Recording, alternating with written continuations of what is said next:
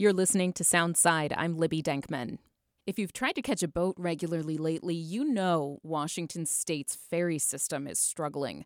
Many vessels are 40 to 50 years old. The Tillicum is 63 years old. Just 14 of the agency's 21 ships are currently sailing. A third of the fleet is out of service.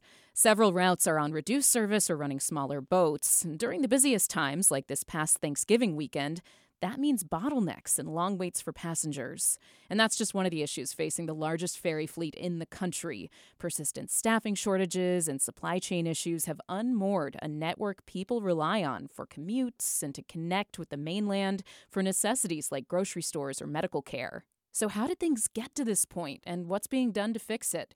I'm joined now by the Ferry System's Deputy Assistant Secretary, Nicole McIntosh. Hi, Nicole. Thank you for being here. Thank you, Libby. Thank you for having me. So I want to start out with some of the news from Washington, D.C. The ferry system is going to get a $4.8 million federal grant from the Federal Transit Administration. And just curious off the bat, what's the money for? Well, as you may know, we need to keep our vessels running for 60 years, and we've undergone a long period of underinvestment in those vessels. So this money was specifically awarded to take our vessels, our Issaquah class vessels that are around 40 years old, and improve the interior of those vessels. Because again, we need to keep them running until they're at least 60 years old. So it's an interior refurbishment. That means where passengers sit? Yeah, passenger spaces, restrooms, seating. I don't know all the details, Sure. And that could vary vessel by vessel, but that's the general idea. Painting. Got it. And when the Issaquah class ferries are getting this interior refurbishment, I can feel a lot of folks who rely on the ferry system wondering, are they going to be taken out of service? And is this going to affect service? Or is this work that's going to be done simultaneously with the mechanical work that needs to be done? That's a great question, and I think the details still need to be worked out, but it would be our goal not to pull a boat out of service to do more cosmetic work. Our vessels need a lot of preservation and maintenance in the engine spaces and the exterior, so the goal would be to combine that work with the already needed preservation work. Got it. Well, let's talk big picture, because the ferries have been going through a lot of issues lately. Staffing shortages have been a big problem in recent years. Right now, though, mechanical problems seem to be sort of floating to the surface as your number one challenge. A third of the fleet is out of service. The Chimicum is one of the system's newer boats, but that was docked in late October after a rod broke in an engine.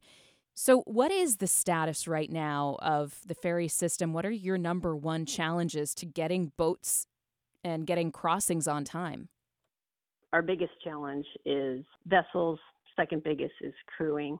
What we're doing is we're proactively maintaining our vessels. As I mentioned, we have a historical backlog of maintenance, and we didn't build ferries for 10 years in the early 2000s. That's catching up with us. So we have right now 7 vessels out of service, 5 of which are undergoing planned maintenance and preservation. And you mentioned the Chimicum, then the Walla Walla is 2 of our vessels that are undergoing unplanned maintenance. The Chimicum having a catastrophic engine failure, and the Walla Walla having 50-year-old props and those failing. We have some, good news. Those are both in the shipyards right now, and we expect to get the Walla Walla back by Christmas. So we should be able to restore Edmonds to 2 boats. And then as we look forward and plan for 2024 and beyond, looking to see what is the next route we can reliably restore. How long have you been with the ferry service, Nicole, and have you ever seen this many of the boats out of service? Well, I've been with the ferry service for 30 years now. Wow. Yeah, I did start over on the terminal engineering side. So really I came over into the operating side of the house about 2019. I think I can safely say I've never seen this many vessels out of service.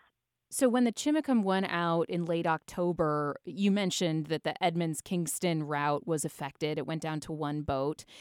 When you're making those kinds of calculations, one boat goes down, you have to move another boat around in order to have any kind of service on that affected route. How do you prioritize where the boats are going to be moved from? We really looked into that back in 2022 after the pandemic, and we took all of our service down to essentially almost one boat service everywhere. We figured out how is the best way to start bringing back those service and who has priority, which routes. So we did focus on those islands. So the San Juan Islands are pretty important, as well as Vashon Island. They rely on ferry system. They can't drive around per se. They have no other option but Washington State ferries to get to their appointments and goods and services to their islands. So those are higher up on the priority. And then we really looked at ridership, how many people rely on the service and their ability to detour, drive around. So Bainbridge Island has a very large ridership. So Bainbridge Island is prioritized over, say, Edmonds and Kingston. So when we were restoring routes, it was Anacortes, Bainbridge, then Mukilteo, and then Edmonds. So at this point, we have a shortage of vessels. We're going to take from those routes in that reverse order. Yeah. I was going to say Southworth too, but I suppose the Southworth route includes Vashon, which people cannot drive around for Vashon. Exactly. They do have 3 boats that serve Vashon Island. Ideally, we would have 4 boats serving that, but we have not been able to do that at this point reliably. So as you're working on all of these mechanical failures, again, 7 boats out of service, what is the situation with dry dock space? Do you have enough slots to work on the ferries that need work done? Well, that was one of the issues we had with the Walla Walla going out. We actually had it up on dry dock, and a more pressing pre-scheduled vessel was needed, so we had to move the vessel to a different dry dock. So dry dock space is definitely an issue in the Puget Sound. We have limited options, and we're competing really with the Navy and other ships. What I can say is right now we have the space and we're utilizing it to the best that we can. We talk about the number of boats that are, 50, even 60 years old in the Washington State ferry fleet. But that Chimacum boat, it came on, in the mid-2000s, right? Should a boat like that need repairs this early? Or is that just the cost of doing business and we're feeling it so much more because there's no slack in the system? As with anything, things break down. Even new vehicles, they break down. We have issues. So unfortunately, this happened, and it's right. You're right. It's one of the newer vessels that we do have. But we do put our vessels through a demanding schedule. They're running 20 hours a day, 7 days a week. Imagine driving your car 20 hours a day, 7 days a week. Something's going to break. We have engineers, very trained engineers on the vessels 24/7, maintaining, observing, but things do happen, unfortunately. So while the ferry system is working to just keep enough boats in service to keep those routes operating that people depend on, there are these big goals that the state has set, and that's to replace all the ferries with electric vessels or to retrofit existing boats to make them hybrid electric. What's the progress like on the goal of electrifying the ferry fleet? Well, this is pretty exciting. We have a mandate by 2040, we need to reduce our emissions by 70%. The Wenatchee being one of 3 Jumbo Mark II vessels of our 21 vessel fleet, they represent 25% of the fuel usage. So the Wenatchee is out right now. The reason the timing is because we need to keep our vessels in service for 60 years. The Wenatchee was due for a propulsion upgrade. So we took the opportunity as they are going in for a propulsion upgrade to also upgrade to hybrid. So essentially we're removing 2 of the 4 diesel engines and replacing those with batteries. That vessel is scheduled to come out of work there in next summer. And that represents about $8 million of fuel a year that once we have shoreside charging, we can expect to save. So that's the Jumbo Mark II part of our electrification. And we also are building new vessels, new hybrid Olympics. So thanks to the legislature and the governor, a few years ago, we received funds to start our new build program. We're going out next week for a request for information because the legislature recently allowed us to look nationwide for shipbuilders. So we're going to be looking for interest for that, and we plan to issue bids in spring of next year, be under contract by summer, and our first new hybrid Olympic class vessel should roll out in early 2028. So early 2028 for the first round of new electric vessels. One, the Wenatchee, is being retrofitted right now. What's the timeline for the rest of the fleet, the 20 other boats to be retrofitted in order to meet that 2040 goal? Or however many will be in service by 2040. I'm sure some of them will be pulled off the line by then. Sure. Right. Yeah, we are planning to retire some. We do have a 63-year-old vessel, the Telecom. We don't plan to retrofit that one. That will just get retired. We're on our way. We have funding right now, like you say, for 5 new vessels and 2 retrofits. So as we progress down the line, we'll need to ask for funding to replace the additional vessels. And we have another 4 vessels that we have targeted that we can go ahead and refurbish. But the rest will be new vessels and replacing those aging or retiring vessels. I know people who live in the islands and the San Juan Islands, Vashon Island, around the Sound, love the environment and they care so much about their commutes becoming better for the climate. But I also can feel that they are going through a lot of pain waiting in ferry lines or having to drive around. And my question is, how will the retrofits go forward without disrupting service too much? As I mentioned before, we are working very hard to plan this work out. We have to look at shipyard availability. We need to look at our maintenance staff's availability. Every vessel that we're running have inspections that expire once a year. They need to be inspected by the Coast Guard. So that's a timing issue. We know how many vessels that we need for our core service and for summer service. So that is a factor that we take into effect, as well as what vessels can cover other vessels when we take one out and put it in for maintenance. So there's a lot that goes into the planning, and we're currently planning 2024 right now, knowing the vessels that have to come out, have to have dry docks. All of our vessels need to come out once a year for their inspections. So the goal is to space those out and level those out so that we can continue with the service that we have. In terms of service for 2024, we're undergoing contingency planning right now, and that will be out the end of this year. So it's really going to lay out where we are and what we need to do to increase the reliability, and then do some trial restorations on our other routes. And when you say contingency planning, is that customer facing for riders to know, okay, if my ferry has a problem, if suddenly it loses steering and kind of floats on into Bainbridge Island again or something, I don't mean to make light of it, but if something bad happens, I will know where the next boat is coming from, or I will have a sense of what the fallback is. Because I think that's one thing that's really frustrated folks is we don't know when, but we know the ferries will have mechanical problems.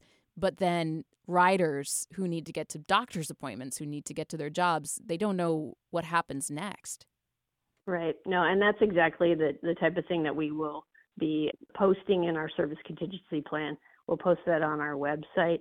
But in terms of the near term, we do have an app that I would encourage those that want to use Washington State Ferries to be looking at. Those frequent riders can sign up for our rider alerts that alert them when we have an issue and what they can expect to see when they come down to the dock. Our website is up to date with those alerts. So I would encourage folks to really try to stay engaged with us. We do have a presence on X, formerly Twitter, so that we can ensure that our customers are aware of what we're doing pretty close to as we're doing it. I'm talking with Nicole McIntosh, Deputy Assistant Secretary at Washington State Ferries. She's been with the ferry system for 3 decades, very knowledgeable about the ins and outs of the boats and what's happening with the system. Nicole, we've been talking a little bit about boat building and the fact that the state has recently made it easier to get bids from outside of Washington in order to build new boats. And you're going to open up the bidding process next year, hopefully to get new ferries online in early 2028. The state's relationship with the only really viable local boat builder for many years, called Vigor, fell apart. And David Croman with the Seattle Times has done some amazing reporting on this. I really encourage people to read up on that. The state walked away as the price tag for new boats that Vigor was supposed to build ballooned to more than double to $400 million. Vigor used to be a local company, but it was bought by the Carlyle Group, a private equity firm, and things got really complicated. I want to talk about where you can get bids from, though, because even looking around the country, so domestic U.S. makers, the number of boat builders in America has just plummeted. And you are not able to take bids from overseas. That's a federal restriction. That's not the case in Canada. BC Ferries, for example, got 18 bids from all around the world to build new boats. Is there an appetite for lobbying Congress to change federal law so that Washington State Ferries could get bids from overseas and potentially see those boats built faster and cheaper? Yeah, that's a great question, and you're spot on. We're not doing that at this time. What we are focusing on is making sure that we can, in fact, build these vessels. We've had several shipyards across the country already show an interest. We're encouraged that not only we can roll out not only one vessel in 2028, but possibly even 2, because of the engagement with the shipbuilding industry that we have done to this point in the nation. The San Juan County and Friday Harbor councils published an open letter earlier this month asking for some changes to the Anacortes San Juan Island routes. They say the situation is critical right now for island residents. These islands, they're seeing serious impacts to their economy, according to their elected officials, and people are not getting to important medical appointments. And they put forward a number of short-term recommendations for Washington State Ferries in this open letter. And that included priority medical loading, support for establishing a passenger-only ferry between the islands, and also establishing a reliable emergency schedule. We've sort of talked about that already. What's the answer been from Washington State Ferries to these suggestions? Well, first of all, we really appreciate the engagement from the communities. We've not only heard from the San Juans, we've heard from Vashon and Bremerton and others, and it's nice to see that folks are coming to the table with solutions. So we really appreciate working with our communities. We have improved our medical priority loading procedures, and that has gone into effect most recently, and that has come about from community input. So we are engaging. We look forward to hearing ideas about what to do in emergency situations up in the islands. The community has come up with several ideas of how they can really help folks out in those times. So we're engaged, and we're looking to partner with those communities. What about that idea on the passenger-only ferries? I've taken the fast ferry between the Kitsap Peninsula and downtown Seattle, and it's pretty great. I mean, a lot of folks, can use that if they're able to connect with other transit on the other side of the ride. Can more of those smaller-scale boats potentially help ease the overloaded Washington State ferry system? Sure, and we engage with our passenger-only partners quite a bit. Kitsap Transit, for example, in Bremerton, we only have one vessel servicing Bremerton to Seattle, and so Kitsap Transit has stepped up and is providing additional service to help ease that burden. We don't have currently any passenger-only providers up in the San Juan Islands. We do have 4 vessels that are operating pretty reliably up there right now. We are undergoing an effort to look at the schedules. So it's all issues that we continue to work on. We are not legislatively able to provide passenger only. Of course, that can always change. I wonder why legislatively you're not able to do that. Is it because you're part of the highway system? Well, actually, back a while ago, we did operate passenger only, and we were actually expanding that service. It is quite expensive to run.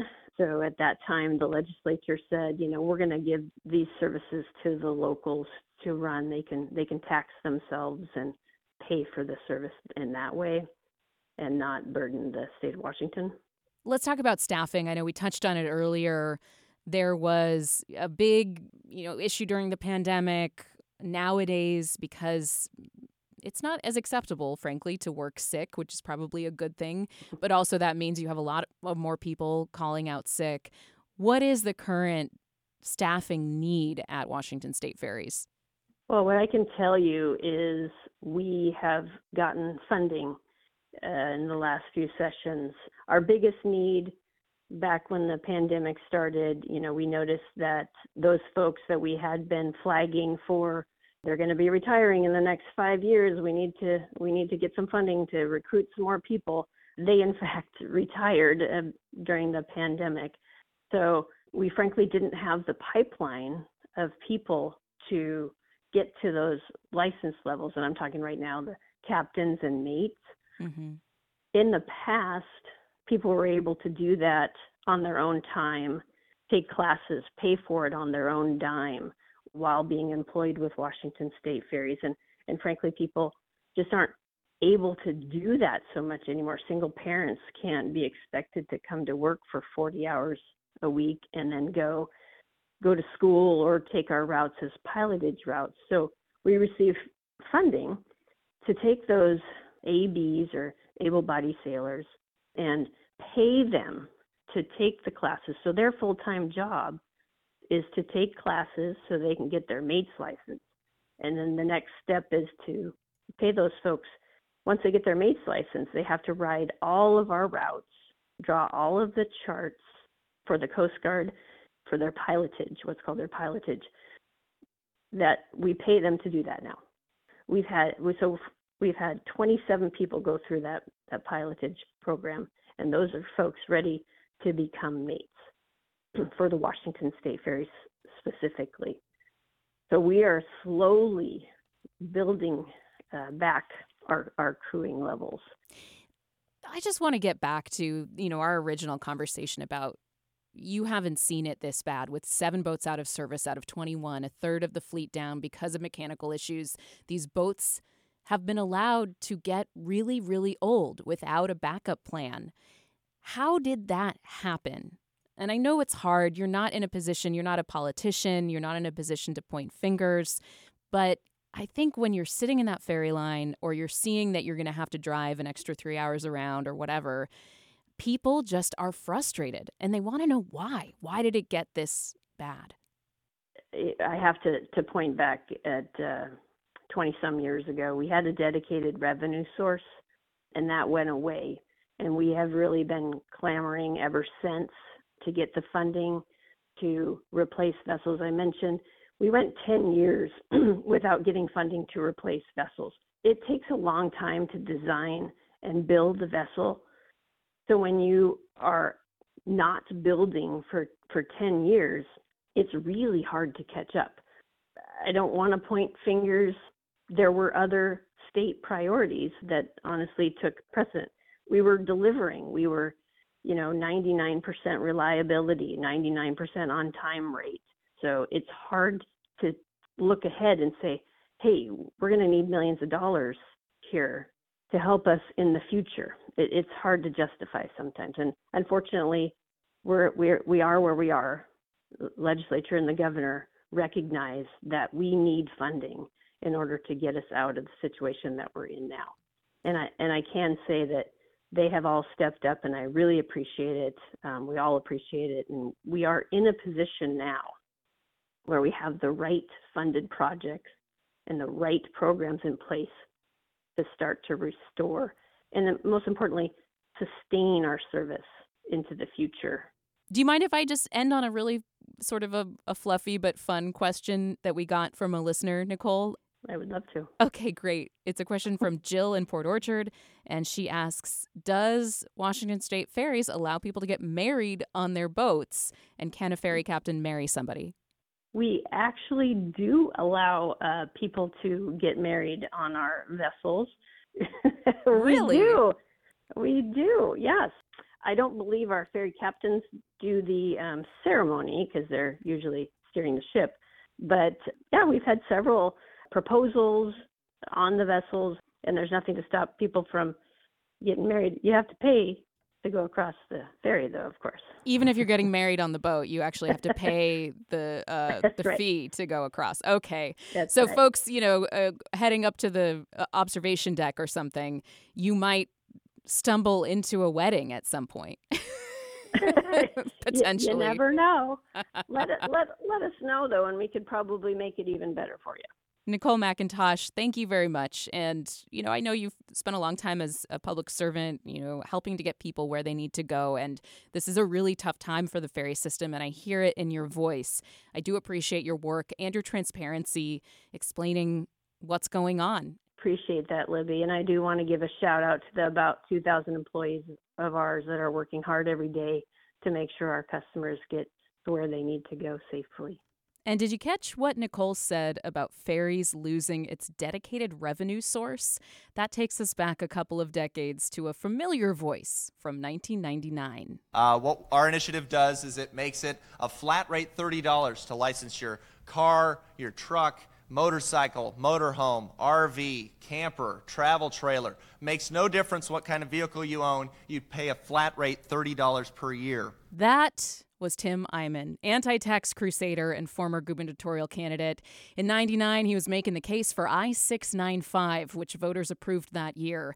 Again, the initiative capped car tab fees at $30. Washington's ferry system was a direct beneficiary of taxes associated with car tabs.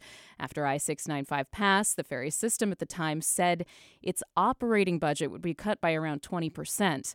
Lower car tabs also greatly diminished the agency's capital budget, part of which went toward new boats and maintenance.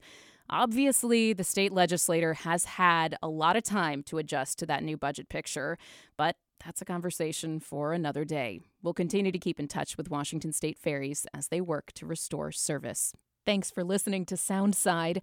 This show is only possible because listeners support us. If you're able to give right now, please check out the show notes for a link to donate. And don't forget, you can listen live on KUOW 94.9 FM Seattle at noon and 8 p.m., Monday through Thursday, or anytime online at KUOW.org.